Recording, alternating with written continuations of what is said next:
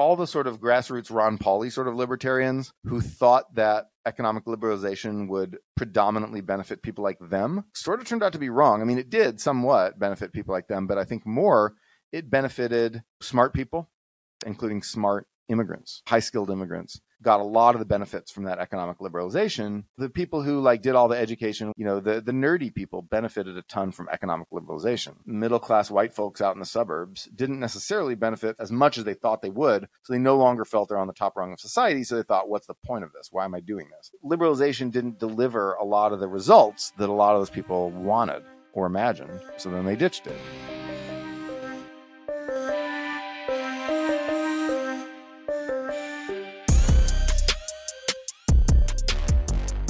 Welcome to Econ 102, where economist Noah Smith and I make sense of what's happening in the news, technology, business, and beyond through the lens of economics. Let's jump right in. Noah, welcome back to episode 2. All right, excited to be here. So today we're going to go through your Libertarian article, which also gave a little bit of a kind of zoomed out overview of your thoughts on libertarianism over the past decade or so. I think you wrote a blog post in 2011 on libertarianism based on your experience in Japan. And you start out the piece by kind of enumerating your different critiques of libertarianism over the years. Why don't we start there? Well, yeah. So, when I was going to grad school, libertarianism was still very much a strong and living, powerful ideology, especially in economic spaces, right? If you were an economist, people would just say libertarian things all the time and reference Robert Nozick or various other foundational figures and kind of the core ideas that they developed. And so you sort of had to contend with this idea. And so I spent a fair amount of time thinking about it. So, the Japan piece that you talked about was one where I was in Japan to do some research, and I realized that a lot of things that we take for granted in America as being free are things that you have to pay for in Japan. So, for example, in America, there's lots of places to just sit down. And in Japan, there's not many places to sit down. In America, there's lots of trash cans to throw away your trash in cities. In Japan, there is not. And so, et cetera, et cetera. And I thought, okay, so if you take libertarian logic to its extreme, you would have people paying to go outside and breathe the air. Why not? It's just a little bit of money, right? It wouldn't be much. It wouldn't like rob people of their ability. Everyone would still be able to breathe. You just have to pay a tiny little toll to do it, or to take a drink of water from your tap, or blah, blah, blah. And this doesn't mean it would bankrupt people and make them all impoverished, et cetera. But the problem with this is that it creates transaction costs. It means that every little thing you do in life that, you have to think about whether to do it. You have to think about whether the price is right. You have to think about bargain hunting. You have to think about whether or not it's worth not stepping outside because the cost of air is a little too high right now. And you're going to, the market discipline works by people doing a bunch of transactions, comparing prices and price shopping and deciding if things are worth it. And so if you had to do that for every little thing in the world, that would suck. So transaction costs are sort of one of these big arguments that I had. Now, since I wrote that, Tokyo has put in a lot more benches and not a lot more trash cans, unfortunately, but definitely public bathrooms they've put in. So they're sort of, listening to this idea and taking heed. But another problem I had with philosophical libertarianism was this idea that I called the Tamerlane principle. And did you read that post that I wrote, the Tamerlane principle? Yeah. Let's talk about it. Yeah. So for those who don't know, Tamerlane is the nickname of Timur, who was an sort of an Uzbek type conqueror from Central Asia in like the late 1300s. And he just, conquered a bunch of places like India, Iran, whatever, and just built mountains of skulls, etc. And the idea is these places were not strong enough to resist him, weren't strong enough to resist his armies. And had they had modern economies and modern sort of production processes and, modern states, they might have been strong enough to resist Tamerlane, because when you look at conquerors later on, you see that a lot of countries do successfully resist them. And so we don't have many Tamerlanes anymore. Vladimir Putin is about the best we've got right now. And so because of this, I said there's, if you want to have liberty, not just today, but also tomorrow, you've got to provide public goods that provide for a common defense. And not just things directly related to the military, but things related to building up the economy. So, for example, if a road network, a publicly built road network, makes sense economically, you want to do that so that your country is stronger, so that you're less likely to get conquered. And that may seem a roundabout way of justifying a road network today. But in 2011, that was the kind of way libertarians wanted you to argue with them. And so I did. And a third argument that I made was basically that, which is very much relevant today, actually, is the idea that liberty isn't just about the federal government. And when you read like Robert Nozick or whoever, there's often this idea that there's the government and there's individuals, and that's it. But in reality, there's all these other institutions that have a lot of power in our lives. So, for example, your boss can tell you to do stuff at work. Your church, your university can have a massive effect on your life without ever putting you in jail. It can punish you for stuff that's not a crime. So there's all these what I called local bullies in that post, but contrasted against the government, which is the big bully. But now I prefer to call them mezzanine institutions between the government and people that exert power over people's daily lives. And the question is it worth applying ideas like, rights and freedom to those institutions as well? And I think that people intuitively think, yes, it is. So, for example, if Twitter and Facebook censor speech on their platforms, you can say, XKCD, the webcomic, pointed this out, and everybody always points out, it's not a free speech issue because the First Amendment only covers things that the government does, and Facebook and Twitter are not the government. So if it's not and that's a surprisingly like Nozickian argument, classic libertarian argument that says that if it's not the government taking away your freedoms, you still have the freedom, because Twitter and Facebook, et cetera, are just private citizens. And what they do is essentially similar to your neighbors doing, just deciding they don't want to talk to you is the same as being kicked off Twitter and Facebook. But it's not, because we recognize that there are mezzanine levels of power between the federal government and normal people. And so this is important because, when people talk about free speech, they don't just mean whether or not the government will actually lock you up for saying things. They also mean whether or not your job can be taken away and ruined by you saying things, or whether you can be kicked off social media and have your social life disrupted for saying certain things. Freedom to people is what feels free, not necessarily what some philosopher decided, sort of was deontologically, the rule about what constitutes freedom. And so I think that was sort of my third argument there. And these are pretty abstruse arguments, right? These are not like, usually when people argue against libertarians, they're like, well, we should have more taxes because that would help poor people. It's like, yes, that's true. But then I wanted to think about the philosophical basis of libertarianism with some of these arguments. And now, a decade later, it seems like none of that really matters. We've had such a change in our intellectual landscape. What was the libertarian movement, what was really real in 2011, now seems like a memory or even a joke. It's just completely fractured into a number of disparate parts. And so reading some of these arguments there from 2011, you can have this sense of, well, who were you arguing with? No, there really were libertarians. I promise they existed. Yeah. We'll get to the fracturing, but first I just want to kind of summarize what we've said. So your first reason, the transaction costs, it reminds me as to why micropayments haven't worked on the internet yet. People have wanted micropayments for so long, and it creates too much friction to do activities. And so that makes a lot of intuitive sense based on what we've seen with micropayments. And then also your other reasons, it seems, can be boiled down to, hey, live and let live doesn't really make sense in a world where there are bullies. And maybe those bullies are local organizations, maybe they're international, like Putin, like it's just unfeasible. And, if you live and let live, you won't, in name of freedom, and a bully comes in, you won't have the luxury of having the freedom later if the bully comes in and takes too much power.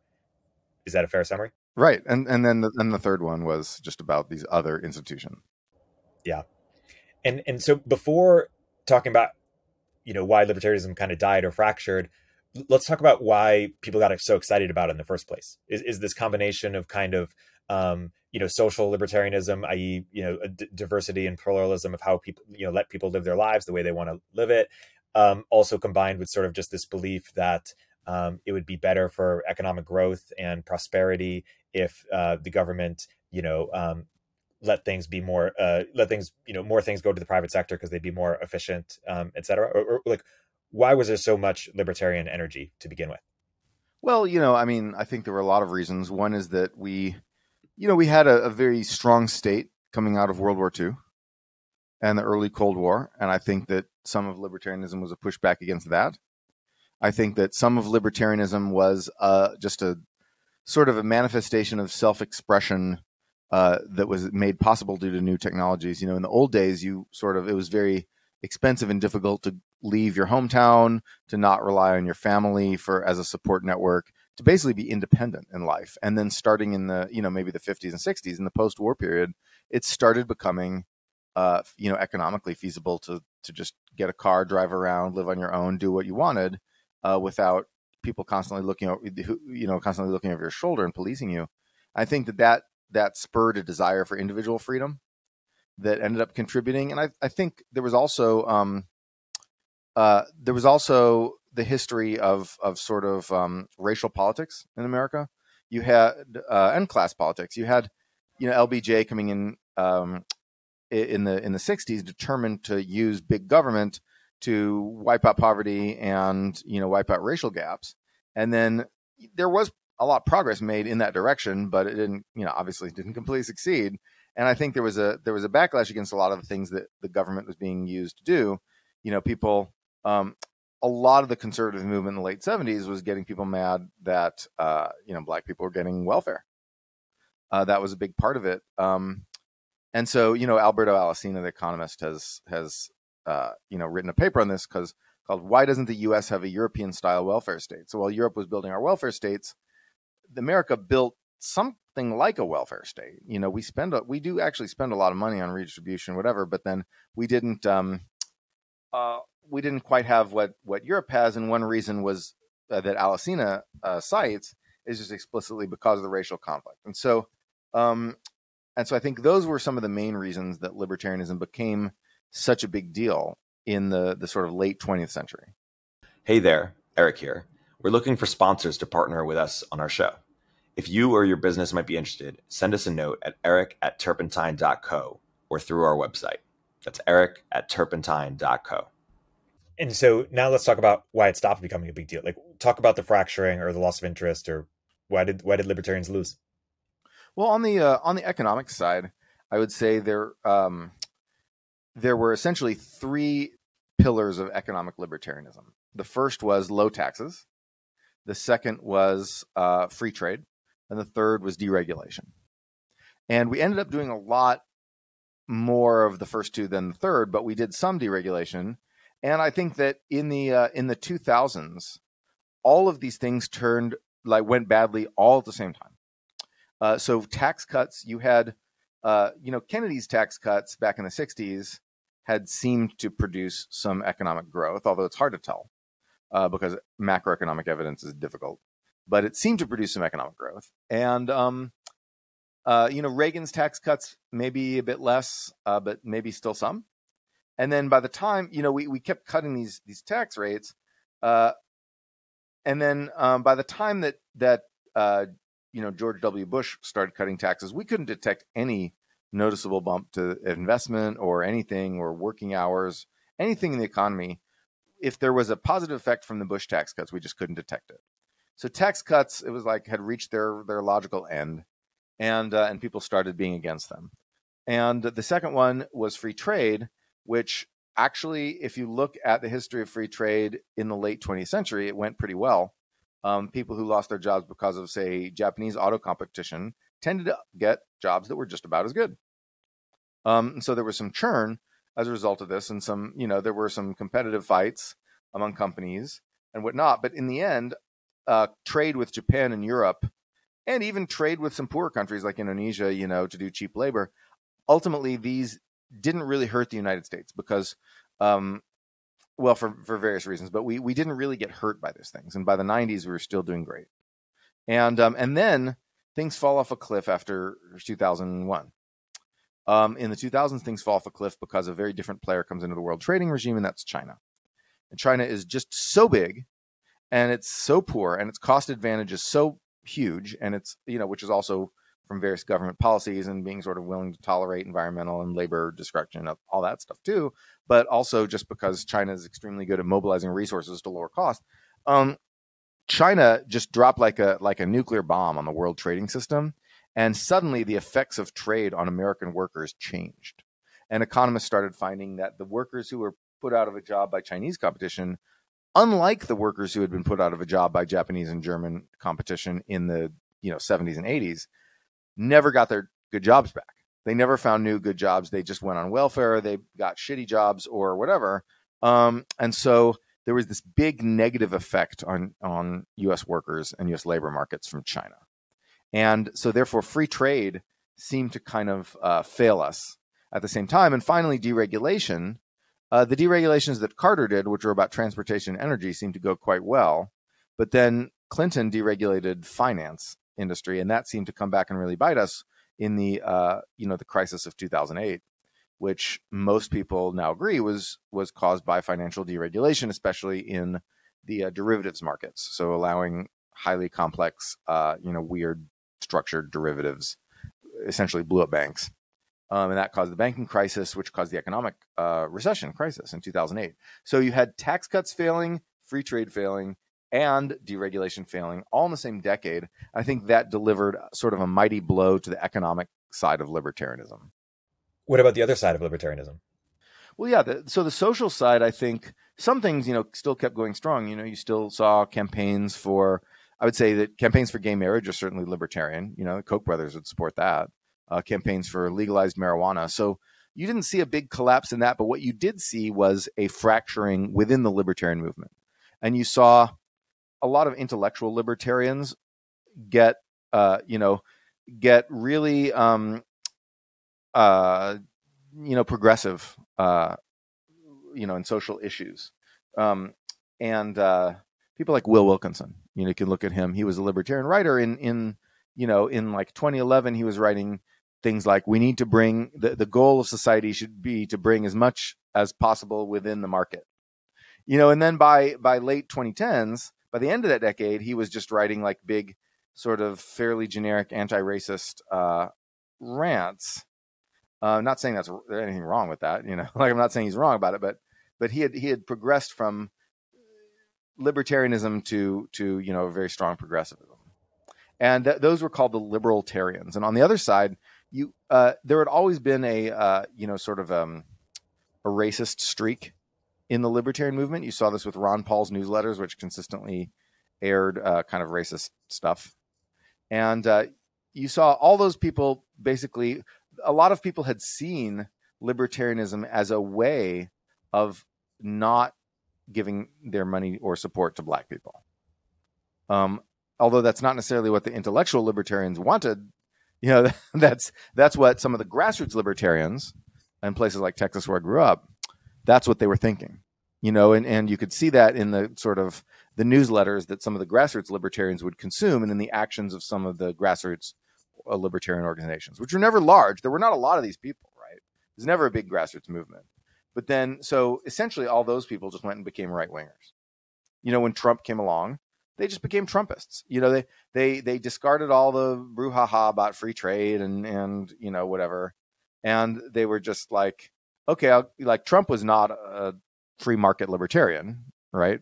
He was against free trade and against basically, free markets in every way. He sort of did tax cuts, but they sort of weren't, to be honest. Anyway, so they all just jumped on the Trump train. And the reason is because his attitudes toward racial issues aligned with theirs. And so you had this left wing versus right wing fracturing on the social issues, even as you had comprehensive sort of, but maybe temporary failure on the economic issues. I think that was a blow that the libertarian movement couldn't withstand. And so nobody really kept talking about being a libertarian except for a few last holdouts at the Cato Institute. Tyler Cowen himself even evolved to a state capacity libertarian. Like, how do you make sense of that evolution? or the peer group that represents? You had some intellectuals who were libertarian, and they basically, or at least in the general libertarianosphere. And Tyler Cowen was never like a doctrinaire libertarian at all, right? He was always a guy who had some libertarianish ideas and then some other ideas. He was an eclectic sort of person. And so a lot of folks like him looked at this issue and they said, well, maybe the libertarians, best of luck to them, but I'm not that interested in culture warring. And the sort of like grassroots right-wing libertarians, like whatever with those guys, go do your thing. But there were a lot of ideas in the old libertarian movement that need to be salvaged. And maybe they need to be updated. Maybe they need to be modified, but they need to be salvaged in some way. And so they started working intellectually on a project that I think Tyler Cowen called state capacity libertarianism. And that, I don't really know. There's other people who work on that kind of thing, like the Institute for Progress people, Alex Stapp and Caleb Watney, like the people at the Economic Innovation Group. This is a very intellectual thing. These are think tankers. There aren't boots on the ground for this, right? There's no grassroots to this yet. And so, but intellectually, these people started working on this idea of modifying the old libertarian economic ideas so that they work better because they sort of failed in the 2000s. Let's update and modernize them for a different world. And this is an intellectual project, and it's pretty divorced from cultural issues. So it's narrower, it's more narrowly focused. You don't see, old libertarianism definitely had huge cultural issues. It had some left-wing aspects of being in favor of things like gay marriage, and it had some right-wing aspects in, such as being against, affirmative action, and even some libertarians were against the Civil Rights Act of 1964. And so you had those social issues in the old libertarian movement, but these new intellectuals like Tyler and Institute for Progress people, they're not thinking about social issues very much. They're sort of saying, let's just think about the economic issues and figure out how to get those right, or more right than they were in the 2000s. And then, and just, watch how the culture wars evolve and shake out. To get grassroots buy-in, you always have to do culture wars, because that's what most people think about and understand. Like people, are not thinking about the like finer aspects of like tax policy, or like whether immigrants will shift out the labor demand curve in addition to the labor supply curve. They're thinking like, who out there hates me and wants to get me, and who do I hate and want to get? They're thinking about stuff like that. That's culture warring. I think a lot of libertarians were also disillusioned when they saw corporations start to take stands on these social issues. Because I think libertarians, to some degree, or some of them, were trying to depoliticize things. And when even corporations became so politicized, it felt maybe disillusioning to them. I don't actually know about that as much. Like, I have not seen as much of that. I can imagine that's reasonably true. And I know people have complained about like woke capital. Yeah, Vivek Ramaswamy comes to mind. Right, Vivek. Yeah, but I think that probably just contributes to the general desire of intellectual sort of reformist libertarians to sort of put culture wars on the shelf for a while and think about how to get economics right. Because if you get economics wrong, it's just going to intensify culture wars. If you impoverish your country by doing stupid economic policies, then there's just going to be more conflict over, like Pride Month or something like that. It's not going to help, right? It's going to hurt. And getting the economics right can be to the benefit of all, while culture wars are often generally more zero-sum game. And so I think that, and I sympathize deeply with the urge to look away from culture wars, which will always be there, right? America has its culture wars, and we always will. We had them even during the sort of supposedly most harmonious aspect, like times in our history.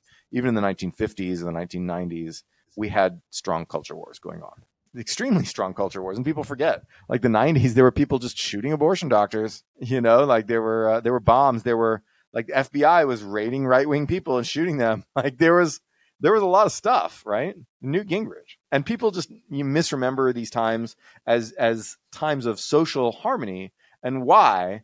Well, partly it's geopolitics. The Soviet Union fell and China had not yet emerged as a major competitor. But I think also partly it's just because of economics. Everyone is making some money, and in the 90s. And so they thought, well, yeah, there's people out there who care about these culture wars, but I'm doing fine. So, so I think economic prosperity doesn't stop culture wars, but it certainly reduces the salience of them. It reduces the degree to which we think our futures are predicated on the outcomes of those culture wars.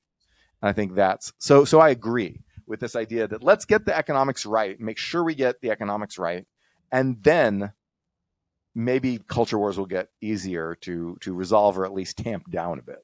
The counter to that maybe is like, as there's more money, or as people as there's more economic growth, there's also more money for culture wars. Like there's more money donated to these organizations that specialize in fighting one side of it.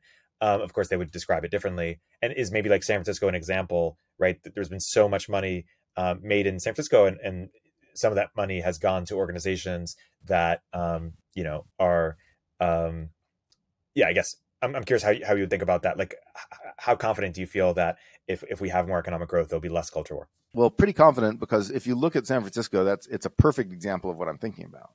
Because in San Francisco, the sort of wars between affinity groups and interest groups, a lot of them are caused by the shortage of housing. It's not just economic growth. You can have economic growth in the area just by bringing in a bunch of rich people to work at rich companies and price other people out, because nobody builds any housing to accommodate the newcomers, and so average incomes go up. And you're like, wee, average incomes are up, and yet no one can afford to live here anymore. And so want to hear a crazy fact? Yes, please. That rents as a percentage of income have gone down and down and down relentlessly in San Francisco. Huh? Isn't that crazy? Wow. That's so crazy. I promise you this is true. You can fire up Fred, the database, and see this. But then the reason is because the poor people have all moved. Everyone who couldn't afford rent moved. And so a bunch of people with extremely high incomes came into the city, and rents rose a lot, but not quite enough to cancel out the increase in incomes from rich people moving in and poor people moving out. Wow. Yeah. So that's why this is, by the way, if you want to look at how affordable a city is, the right metric is actually how affordable it is for middle class people. So fix the income level and then look at the slope basically of that curve. Anyway, I digress. Related question for you: if you took out all the funding that rich tech people have given to various sort of local government organizations, how different do you think are the outcomes in San Francisco? Well, that's a good question, and I don't know. The answer is I don't know. There are people who study the effect of money on politics, and I think the consensus at this point is that in terms of national elections like president, and in terms of big statewide elections like senator, money matters very little. Like who gets money matters very little. Money matters in terms of things like lobbying. But then in terms of local races, I think money matters a lot more. But I think that it's still hard to tell. So the answer is I don't know. And that's an interesting question. But what I do think about San Francisco is if we manage to get housing right, if we manage to build a city where everyone had a place to live, and if we manage to get transit right, if you could easily get over from Oakland to SF to work, and then feel safe on the trip, and if you could do that, and if this felt like an easy place to live, I think that the culture wars here would be much less intense. Yeah, and so I think that in terms of economic growth, it's not necessarily growth here in San Francisco. It's affordability. Yeah. And how tractable do you think either of those things are? Well, Bay Area is really hard because of the urban fragmentation. So, San Francisco by rights ought to include the south suburbs like San Bruno, like South San Francisco and all those areas. And those places should be places where there's just lots of housing. And then there should be lots of trains that go up between those places and downtown. And then people should commute from those southern places to the center of the city. And that's how it should work. And Oakland should be built up a whole lot, and that should, San Jose should be built up a whole lot.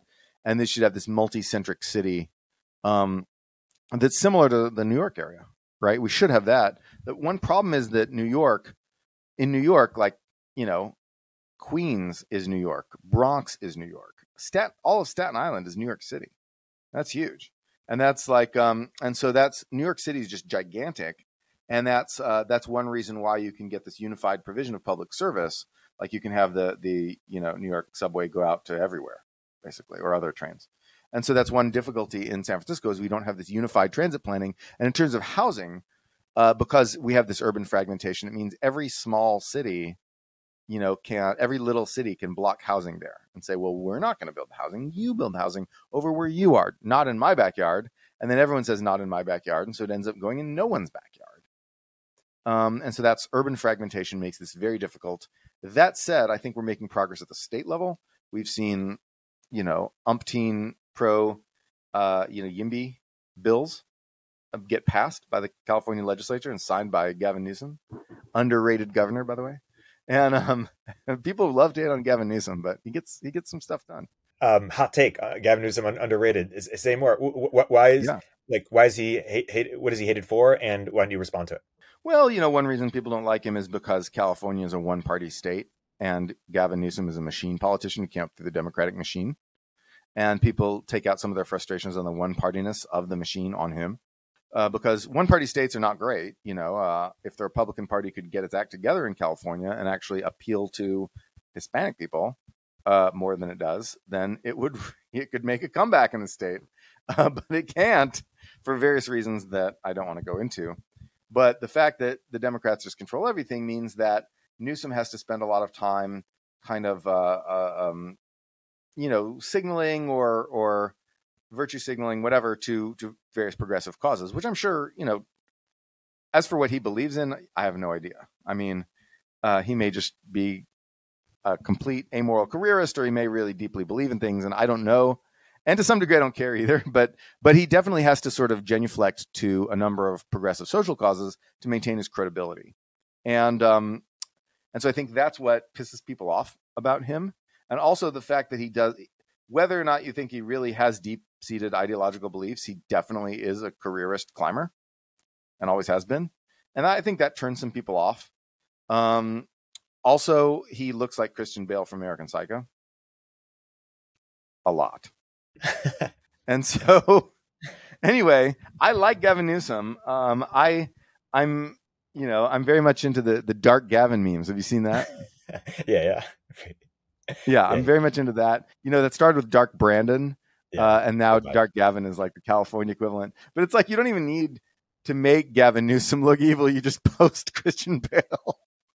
But he gets stuff done. He's going to enforce the RENA requirements for the first time ever in California. RENA requirements. It's basically, for those who don't know, it means every city has to come up with a credible plan to build a certain number of units of affordable housing. And if they don't, then the government will allow developers to build anything they want as long as it passes code. It's called the builder's remedy.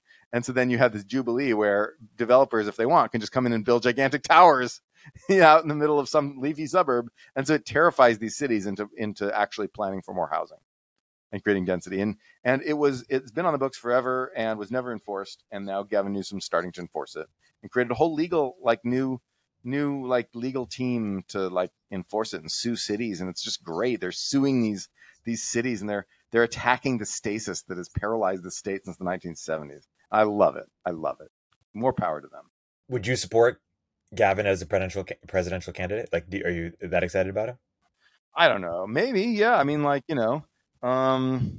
presidential candidate, I just have a really bad ability to pick who would be an electable candidate. I don't know if Gavin Newsom be electable. I mean, he's done drugs. He slept with his campaign manager's wife. He's just if you thought Bill Clinton had skeletons in the closet, look at this guy. But maybe people don't care anymore. Maybe no one cares. Like Obama was sort of above reproach. But Trump was, we all know about Trump. So maybe in the age of, Gavin has done bad things, but he hasn't done nearly as many bad things as Trump. And so I think maybe just no one cares anymore. So maybe he'd win. I don't know. He's, a presidential candidate's supposed to come from a swing state. He doesn't. I don't know. I'd support him. I'd be happy to vote for Gavin Newsom as president. He'd be great. He'd be I don't know, like Vladimir Putin would just turn up in a river somewhere. Who knows? Like, who knows the powers of Dark Gavin? I don't know, but I'm saying like I would support him, but I don't know how much other people would. Yeah, well, certainly David Sachs wouldn't. Certainly David Sachs would not. Speaking of, let's go back to the libertarian piece and talk about the Republican Party. Why has it become so much more statist? Like, I feel like it used to be more free market oriented or more, libertarian in some ways, but both economically and culturally, it seems to be, and certainly, Ron DeSantis, like, super into using the power of the government to get certain outcomes. Well, I think there's a number of reasons. One reason is because all the, including smart immigrants, high-skilled immigrants, got a lot of the benefits from that economic liberalization. And, the people who like did all the education, went to the top colleges and like got all the degrees, and, the nerdy people benefited a ton from economic liberalization and from the structural transformation of the American economy into a knowledge economy, which liberalization was one cause. And so I think that just like regular, I don't know, like middle-class white folks out in the suburbs didn't necessarily benefit from this as much as they thought they would, or at least not in relative terms. Maybe they benefited, but they didn't benefit as much, so they no longer felt they're on the top rung of society. So they thought, what's the point of this? Why am I doing this? And when you see videos where conservative guys will post like stuff about soulless modern life and just show like some middle-class white guy like going to his job and, oh God, his life is so boring and lame. I think that it didn't, the liberalization didn't deliver a lot of the results that a lot of those people wanted or imagined. And so then they ditched it. You see people like Tucker Carlson railing against the free market and railing against neoliberalism and railing against all this stuff, partly, against companies that he sees as woke. But like, there's an undercurrent of, like, this system didn't benefit you, my audience. The system benefited Asian people and Jewish people and, who knows who else, like whoever you can sort of imagine that Tucker doesn't like and that you as the Tucker audience are supposed to not like. You can imagine that that's who benefited from neoliberalism, which is like a novel name that people use for libertarianism. And so then they say, well, that didn't benefit them, so let's have something else that benefits us. And I haven't figured out what that is yet, other than just sort of getting mad online. But they've soured on the idea of libertarianism. And it is interesting because, I mean, both parties disagree on so much, but one thing it seems that they agree on is the power of a big state to, actualize the outcomes that they're hoping to see. Like, it feels like people who are advocating for smaller state just are, not winning out. Maybe so, but I think that even people who are skeptical that the state is like efficient at getting things done may still want the state to try to do things because no one else is trying to do them. So, like, for example, I want public housing, right? And I understand that public housing is going to suck in a lot of places.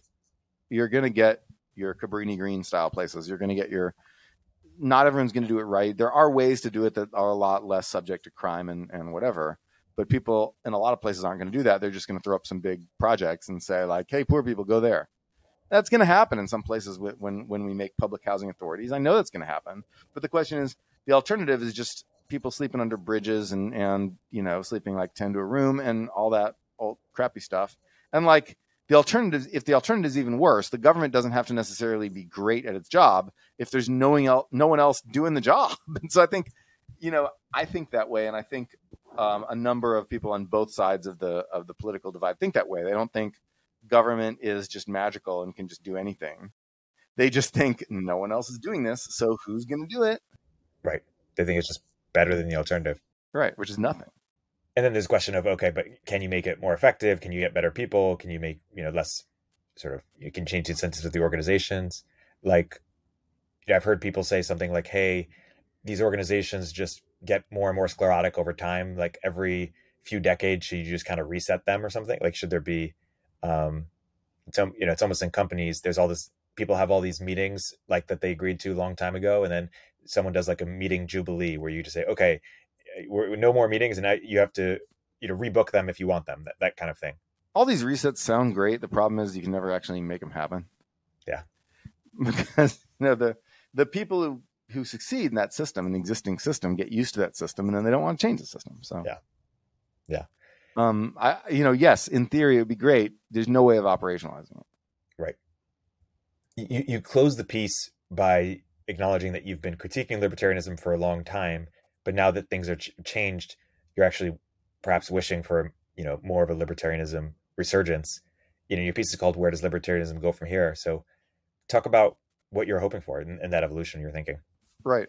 Well, so a lot of the crack up and fracturing of the libertarian movement and its sort of like seeming catastrophic loss in the economic arena in the 2000s, both of those two things made libertarianism essentially vanish as a real live, powerful ideology in our public discourse.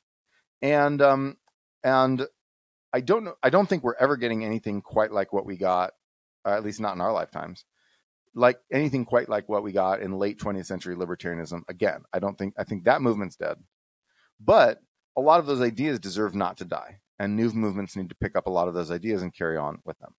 And I think that, so a great example of this is how there's been such a push for deregulation of NEPA.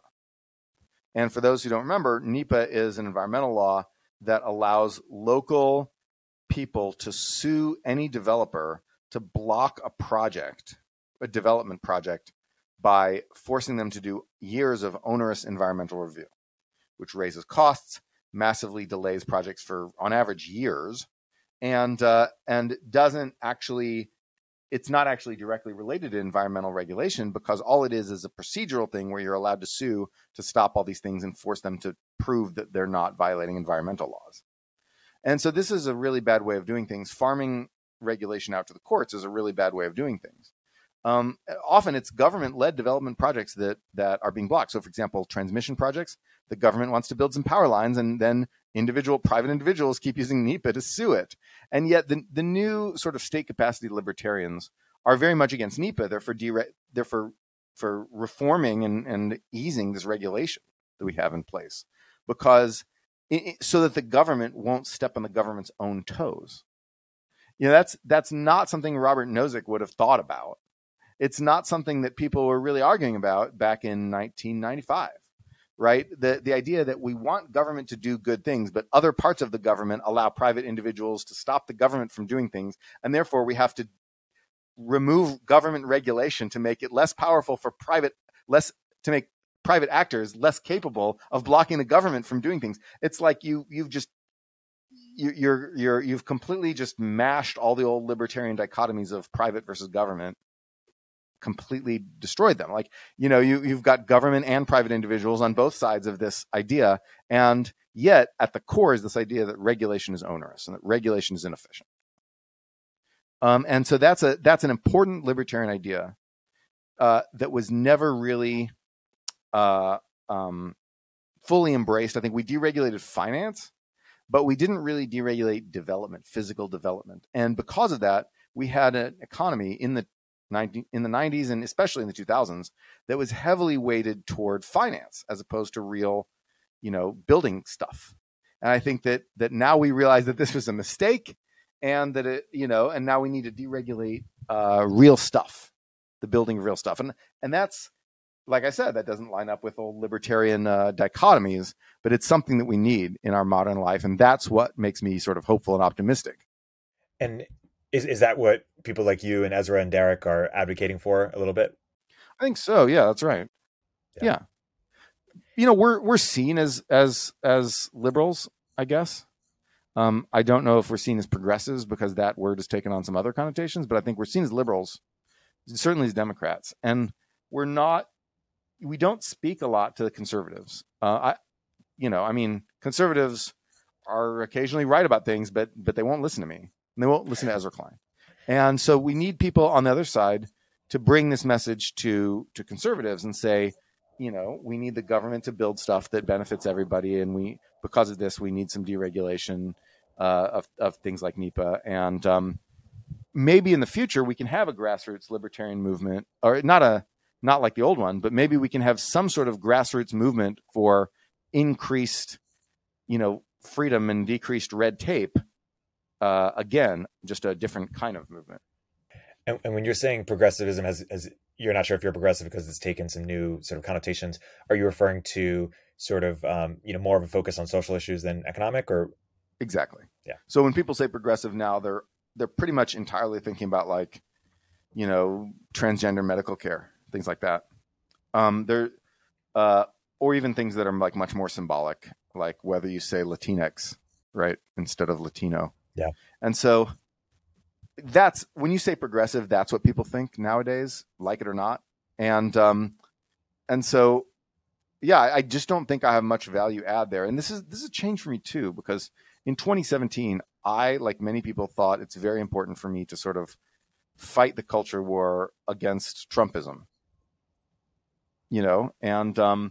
and now I feel like we didn't entirely defeat Trumpism. There's still a lot of it out there. The culture wars have sort of shifted to more classical conservative versus progressive sort of dichotomy. It's more like what we saw in the 80s and 90s than it is like what we saw in the late 2010s.